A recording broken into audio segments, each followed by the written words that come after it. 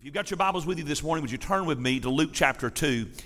A very familiar passage. Matter of fact, it is traditionally considered to be the Christmas story.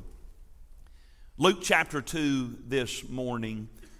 As we enter into the Christmas season, I want to begin a very simple series of sermons for the Christmas season that I'm just simply going to entitle The Gift of Christmas, because that's really what Christmas is all about, right? As a matter of fact, it's a gift. Paul says in 2 Corinthians chapter 9, thanks be to God for his indescribable, and I love the old King James here, unspeakable gift.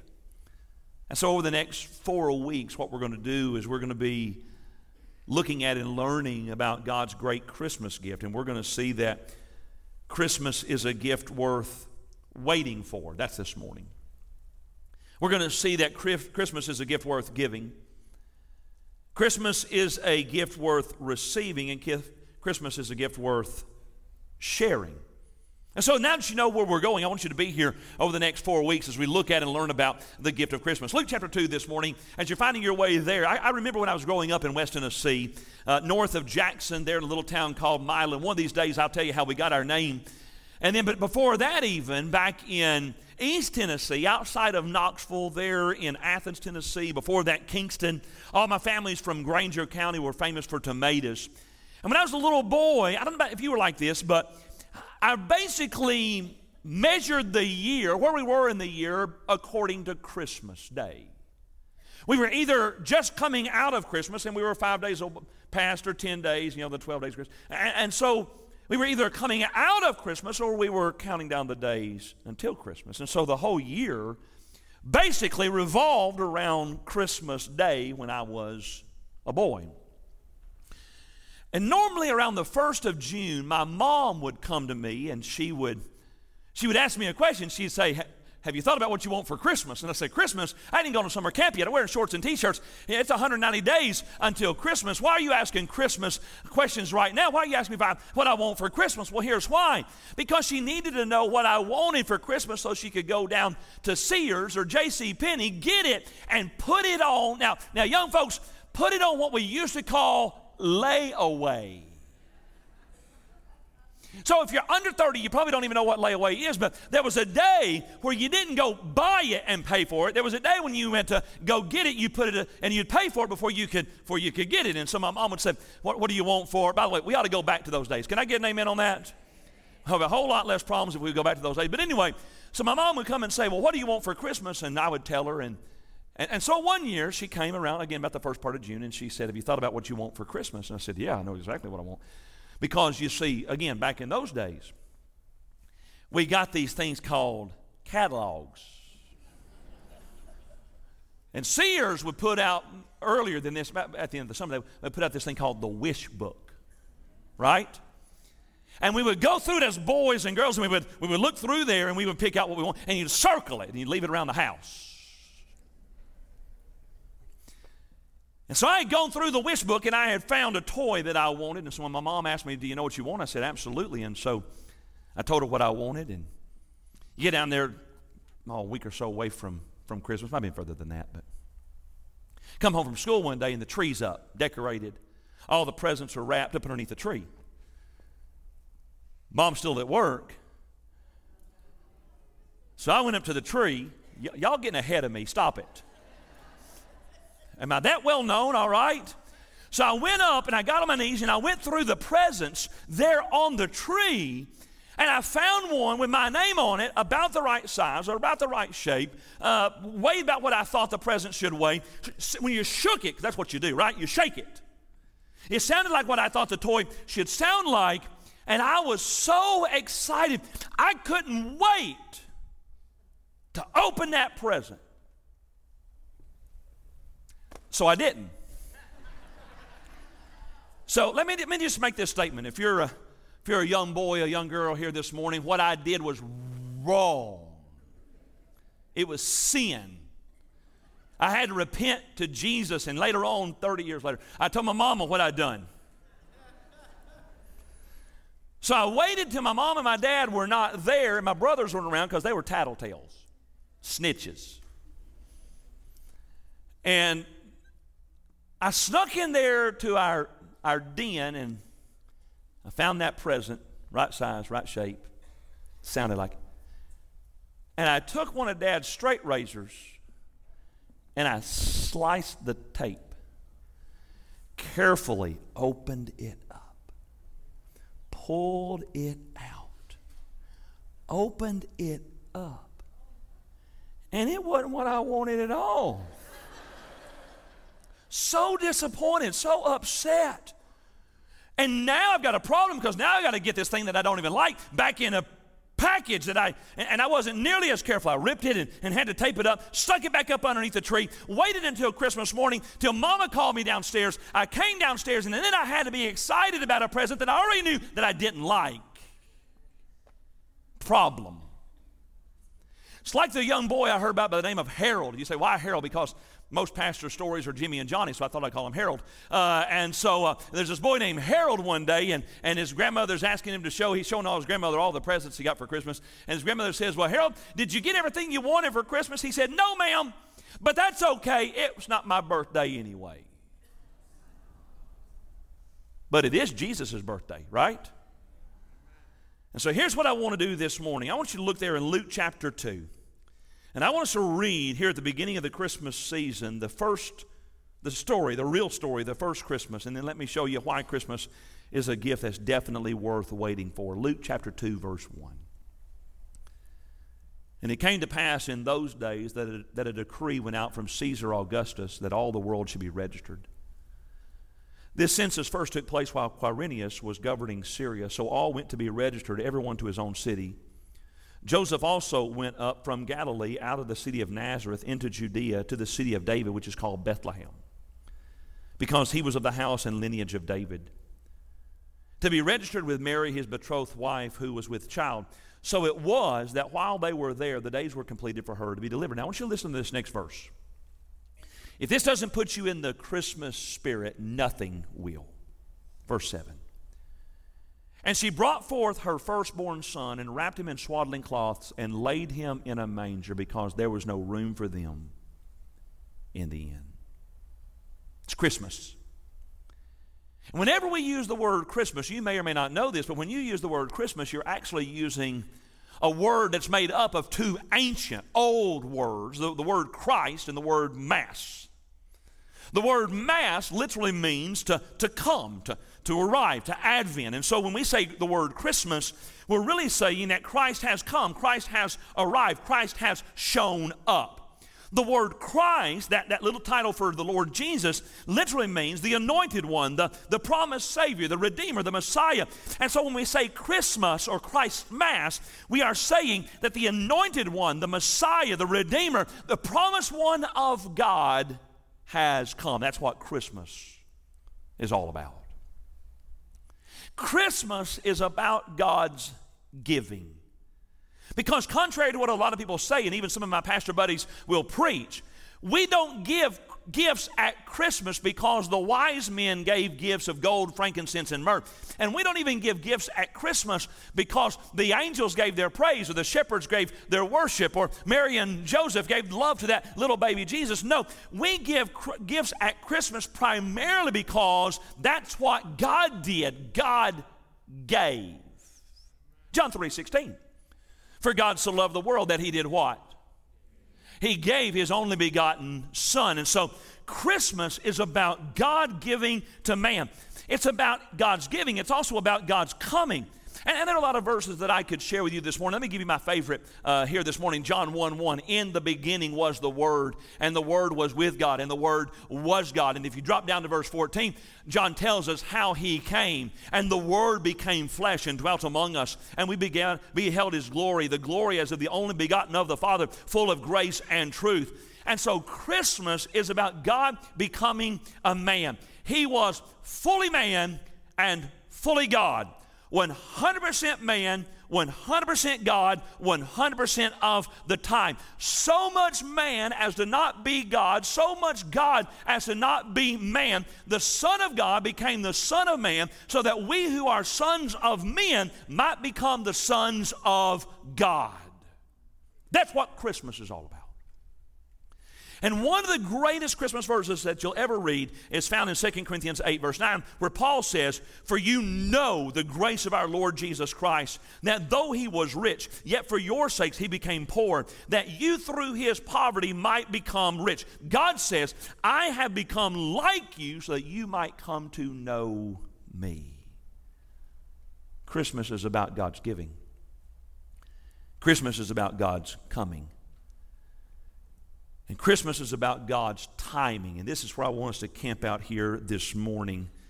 Paul said in Galatians 4:4, "But when the fullness of the time had come, God sent forth his Son, born of a woman, born under the law, to redeem those who were under the law, that we might receive the adoption as son." So John Maxwell, when he was pastor of the Skyline Methodist Church, I think out in Los Angeles, California, John Maxwell said this. He said, "Christmas is about God's sovereign timing in the lives of men." And Solomon tells us a little bit about time and timing. He said in Ecclesiastes chapter 3, "To everything there is a season, a time for every purpose under heaven, a time to be born and a time to die, a time to plant and a time to pluck up what is planted, a time to kill and a time to heal, a time to break down and a time to build up, a time to weep and a time to laugh, a time to cast away stones and a time to gather stones, a time to embrace and a time to refrain from embracing, a time to gain and a time to lose, a time to keep and a time to throw away, a time to tear and a time to sow, a time to keep silence and a time to speak, a time to love and a time to hate, a time of war and a time of peace." And then he says this in verse 11, and I want you to put this in the forefront of your mind, especially here at the beginning of the Christmas season. He says this, "He has made everything beautiful in its time. Also, he has put eternity in their hearts." You know why I love the Christmas story so much? Because the Christmas story, perhaps better than any other story, teaches us and shows us, it demonstrates, it displays how God makes everything beautiful in his time. So with that in mind, I want you to look there in Luke chapter 2. Here's where we're going to be for the rest of the month. Luke chapter 2. Let's talk about the timing of Christmas. And then let's think about why Christmas is a gift worth waiting for. If you're taking notes here this morning, here's the very first thing that I want you to write down. The problem of Christmas timing. The problem of Christmas timing. And of course, some of our students and maybe even some of our older folks might say, "Yeah, I can tell you the problem with Christmas timing is that it only comes around once a year," right? I mean, wouldn't it be awesome if it came around every single month and all the parents are saying, "No, broke enough already," right? Have you ever thought about the problem, though, of the timing of that first Christmas, especially from Mary and Joseph's viewpoint? Take Joseph, for example. He's called the forgotten man of the Bible. He's a strong, silent type. Matter of fact, you're not going to find any words in the Bible recorded of anything Joseph ever said. But can you imagine the problems that he faced that first Christmas? I'm going to give you several here this morning. Here's the big one. The first problem that Joseph faced that first Christmas was the fact that his fiancée just told him that she's pregnant, but not to worry, she's still a virgin, because an angel told her that she's going to give birth to God's son.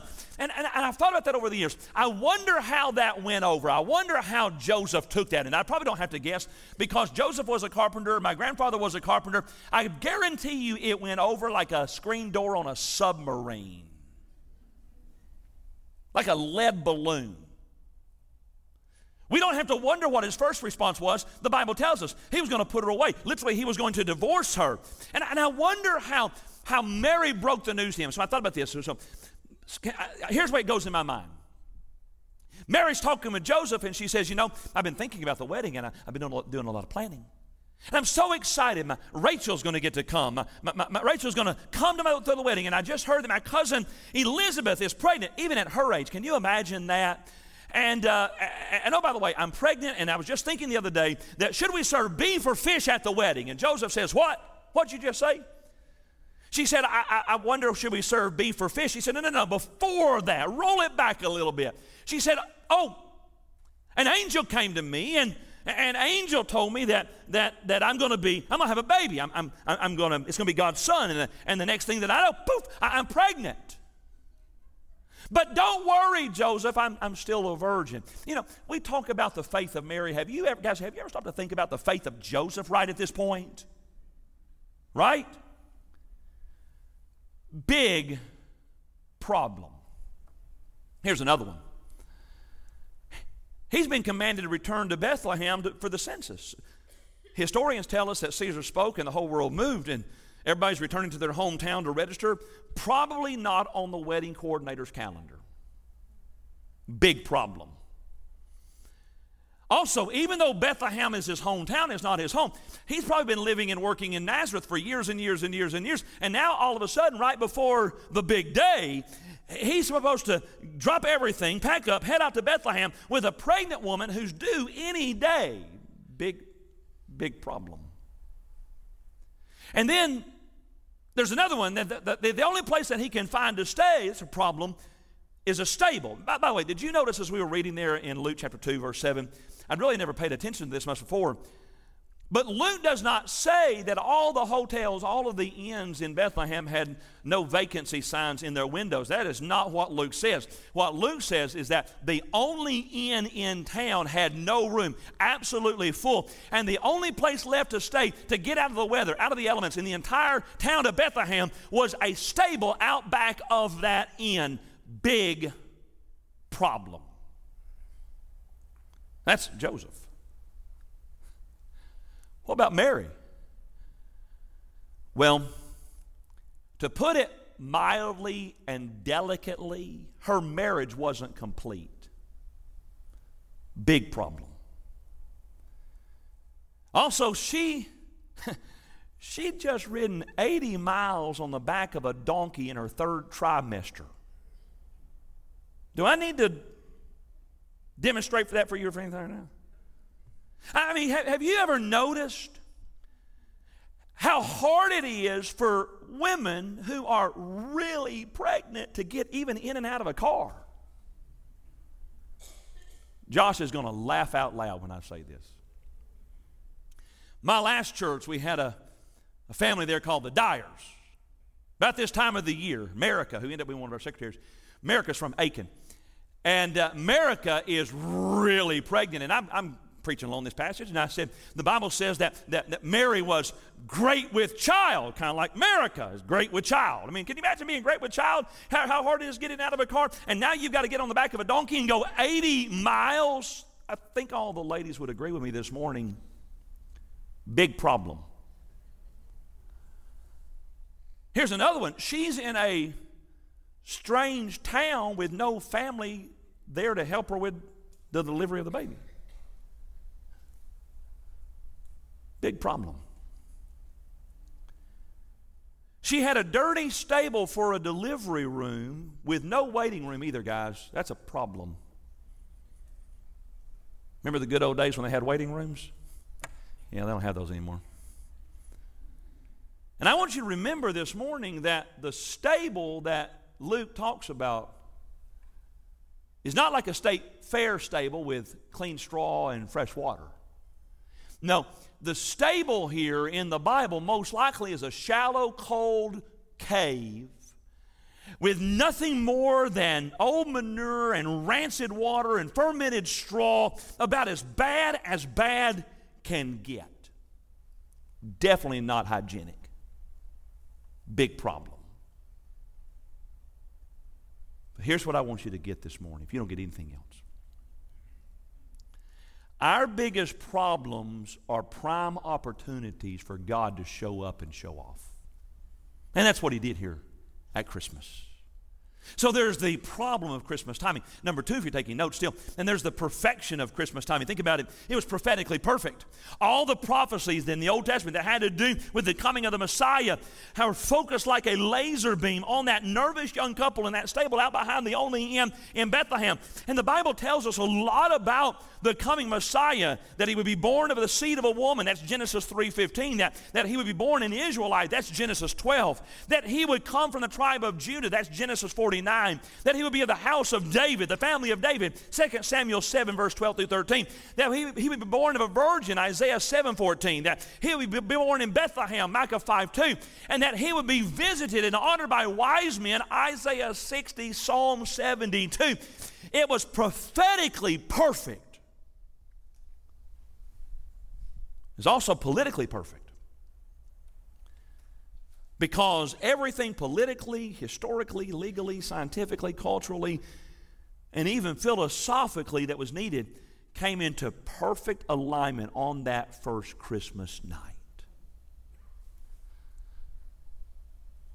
I had the privilege this past Wednesday to be with a group of leaders, pastors from around the country, not just Baptists, but Assemblies of God and everybody else. We were at the Hyatt at the Orlando airport. We had some special guest speakers there that day to talk about how to save the West. And the first guy that got up was Os Guinness, one of the greatest thinkers of our generation, master historian. And he's talking about Rome and how we got to where we are. And you think about everything on that night that God had put into place, that God had planned out, and how everything was right. You've got the Pax Romana, the Roman peace. You've got the Lex Romana, the Roman law. You've got the Rio Romana, the Roman road system. The Romans were the first ones to really connect all the empire with these paved roads, and you could get equipment and soldiers and things and goods from one part of the empire quickly to the other parts of the empire. Matter of fact, the roads that the Romans built thousands of years ago are still in existence today. A week or so ago, I saw a post where in Rome they found an ancient Roman road underneath a McDonald's. Thousands of years old. If you go there with me on the Journeys of Paul next year, and I want you to go, if you'll go there, we will actually walk on roads that were around before even the time of Christ. It's amazing to me. Can I just stop right here for a second? Illiterate Roman workers built roads that have lasted for thousands and thousands of years, and university-trained engineers can't create roads for us today that won't have potholes in like 3 months. Right? And so you had the Pax Romana, the Lex Romana, the Rio Romana. And so what God did, God took a pagan government and used it to set everything up so that the good news of the Messiah could spread farther and faster than it could have ever done before. Politically perfect. It's personally perfect. I mean, just think of the difference it made in the lives of Mary and Joseph, the shepherds, the wise men, and millions of people from that day until now. The story of Christmas is the story of how at just the perfect time, God sent His Son Jesus to be God in human flesh. He became like us so that we might become like Him. And I want you to think about that this morning, how exacting His plans, like I've shared with you this morning, and how exciting His promise, and how empowering His presence. You shall call His name Emmanuel, which means God with us. You ever thought about the difference a baby makes? I know we sing the song. Bret Harte's short story called The Luck of Roaring Camp, if you've ever read it. Roaring Camp was supposed to be the meanest, roughest, toughest mining camp in all of the West. More murders, more robberies than all the other mining towns pretty much put together. Terrible place to live. Horrible place to live.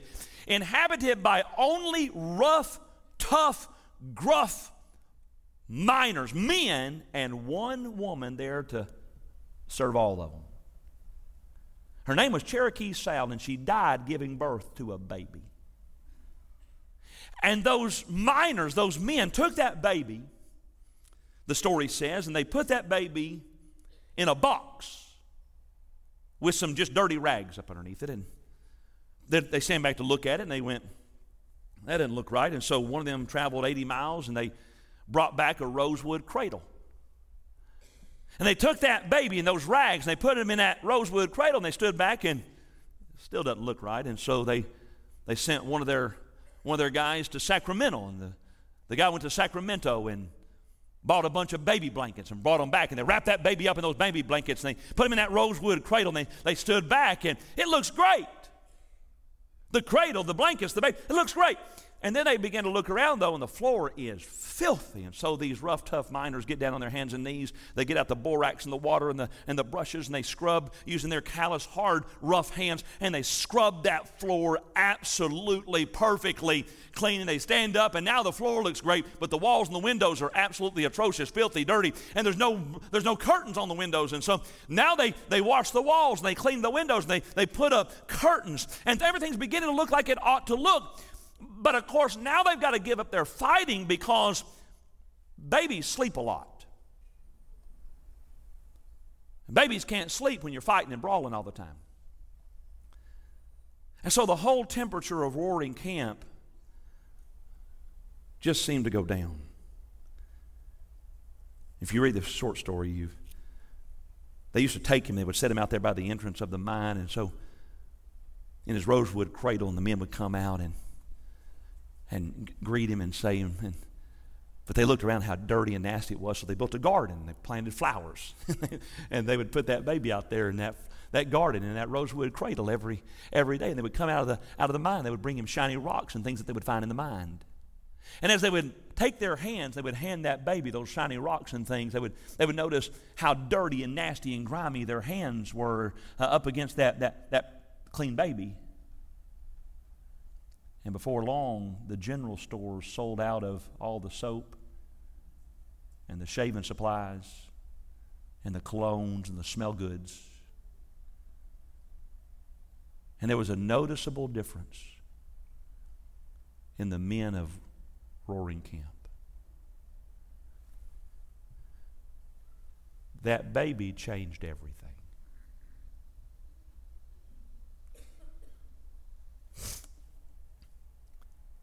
Christmas is a gift worth waiting for. But if you've never come to know Jesus Christ, you don't have to wait any longer. 2,000 years ago, at just the right time, in just the right place, in just the right way, Jesus Christ, the Son of God, came into this world. Born of a virgin, wrapped in swaddling clothes, lying in a manger. But he didn't stay a baby. He grew up to be a man who lived an absolutely perfectly pure, sinless life.